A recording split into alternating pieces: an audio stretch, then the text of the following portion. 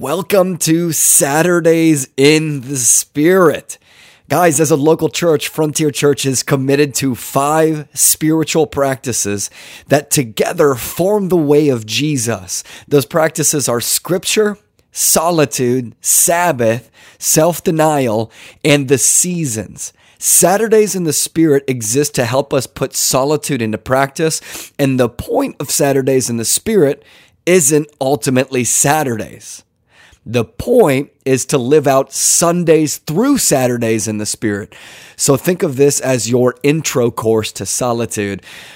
Church, tonight, by the end of this prayer, my hope is that you walk away with a strong, compelling image for your prayer life. Now, I meant every word that I said right there. Not a definition of prayer, not an explanation of prayer, but a strong, compelling image for prayer. Like we said a few weeks ago, for the entire Habakkuk sermon series, we are praying along with the book of Habakkuk. So for the next 8 or so weeks, whatever we've got left in the sermon series, every time you join us in Saturdays in the Spirit, the main focus of our time together will be praying through and meditating and marinating on the book of Habakkuk. The words of Habakkuk will be our main words. The thoughts of Habakkuk will be our main thoughts, and the essence of Habakkuk's prayer will form the shape and essence of our prayers. So a quick recap of Habakkuk chapter 1. In chapter 1, in the book of Habakkuk, there's this back and forth between Habakkuk and God. It's a dialogue. It's a prayer. Habakkuk launches his first complaint to God by saying, God, all of this bad stuff is going on in Judah, the nation that I live in. Why aren't you doing anything? And God responds by saying, I am doing something. I'm raising up the Chaldeans as a judgment on Judah. This is not what Habakkuk wanted to hear. So Habakkuk launches a second complaint. Are you even God? Didn't you make a covenant with us? Aren't we your chosen people? How could you use an even more wicked nation than Judah to punish Judah? And we ended our time together 2 weeks ago with Habakkuk's second complaint. Something's going to change in our text tomorrow morning. There's going to be a wall that crumbles inside of Habakkuk after his second complaint. There's going to be something that softens in Habakkuk's interior life. His heart grows a little more tender. After Habakkuk's second complaint, Habakkuk decides to wait patiently for an answer from God. Here's the way that Habakkuk says it in Habakkuk chapter 2, verse 1. I will take my stand at the watchpost and station myself on the tower and look out to see what he will say to me and what I will answer concerning my complaint. Now, this will be strange for some of you, but it would be helpful for you to furnish your imagination with our text. What I mean by that is begin to visualize the prophet Habakkuk stationed on his watchtower with his face set to the distance, waiting patiently on this tower to hear from God. This is in our text, and it's an incredibly helpful visual for prayer. And as we launch into prayer, visualize yourself on the watchtower with Habakkuk, waiting patiently to hear from God, 100% confident and expectant to hear from God. Habakkuk chapter 2, verse 1. I will take my stand at my watchpost and station myself on the tower and look out to see what he will say to me and what I will answer concerning my complaint.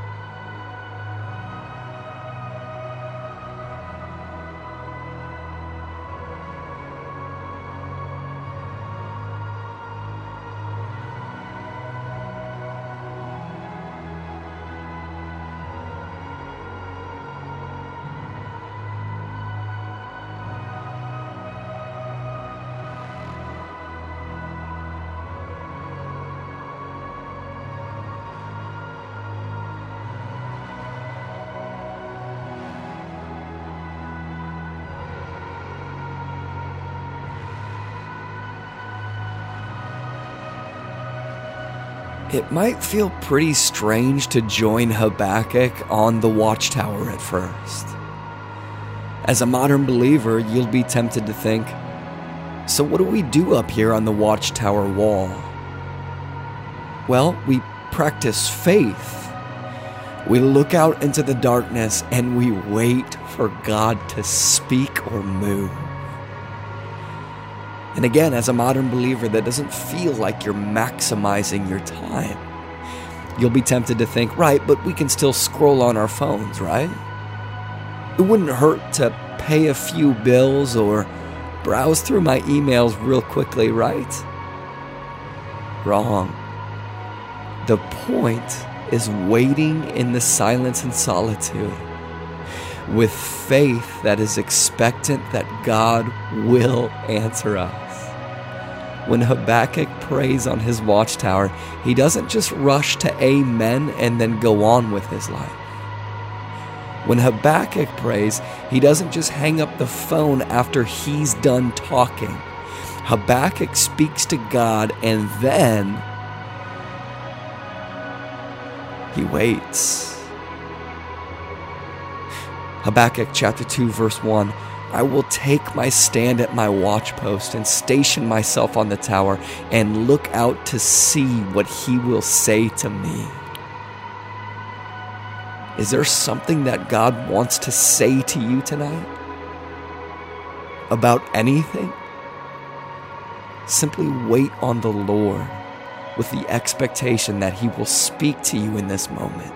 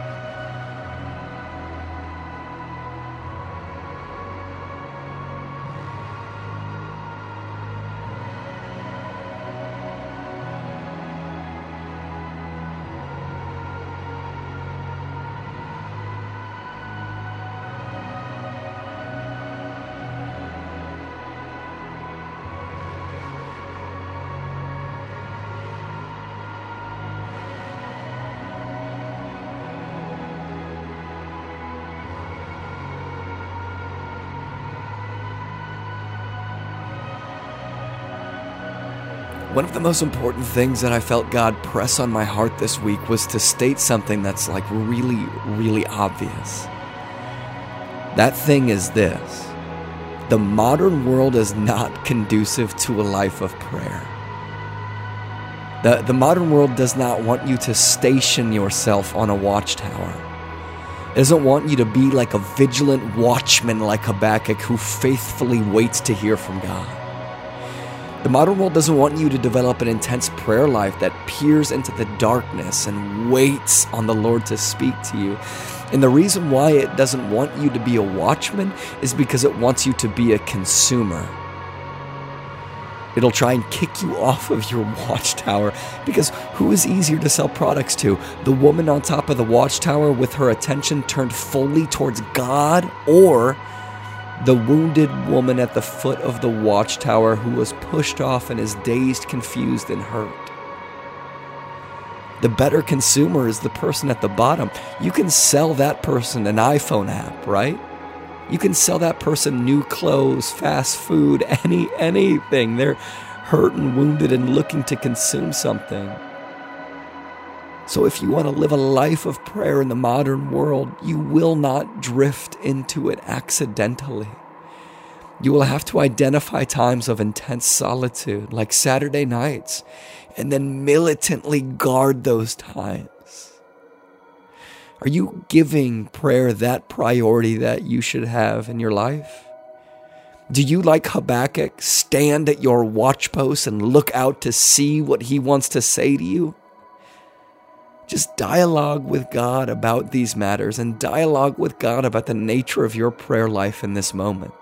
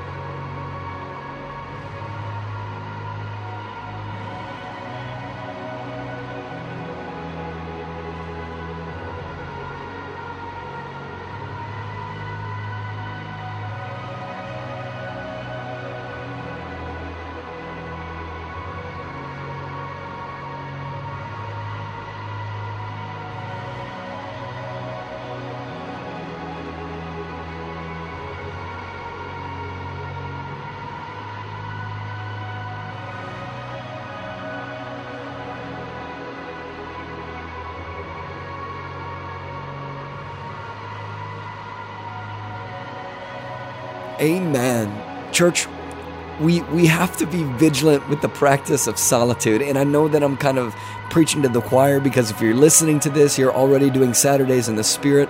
But if you want to have a prayer life that's more pleasurable and joyful than all of our distractions, then we have to identify times of solitude, schedule around times of solitude, and then militantly guard those times of solitude when life gets busy. And guys, that's why we're trying our hardest as a local church to help train you to live a life of solitude. Every Saturday we do this through Saturdays in the Spirit. These 15 to 20 minutes of guided prayer is our way of helping you begin to build your solitude muscles. If you circle Saturday nights every week on your calendar, engage in Saturdays in the Spirit, then over time you'll be learning the discipline of how to identify times of solitude, schedule around times of solitude, and then militantly guard those times of solitude. And once you begin to master those skills, then you can begin to ad-lib. You can begin to improve with your newly developed skills of solitude, and you'll begin to be able to take bigger steps towards solitude, like scheduling out an hour or two every week when your husband watches the kids so that you can retreat to your favorite place in nature by leaving your phone in your car and sitting down on a tree stump with nothing but you, your journal, and God, or whatever solitude looks like for you.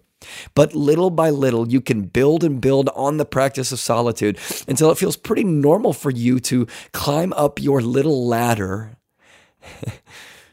and join Habakkuk on the watchtower, and then peer out into the darkness of life and with faith wait for God to speak or move in your life.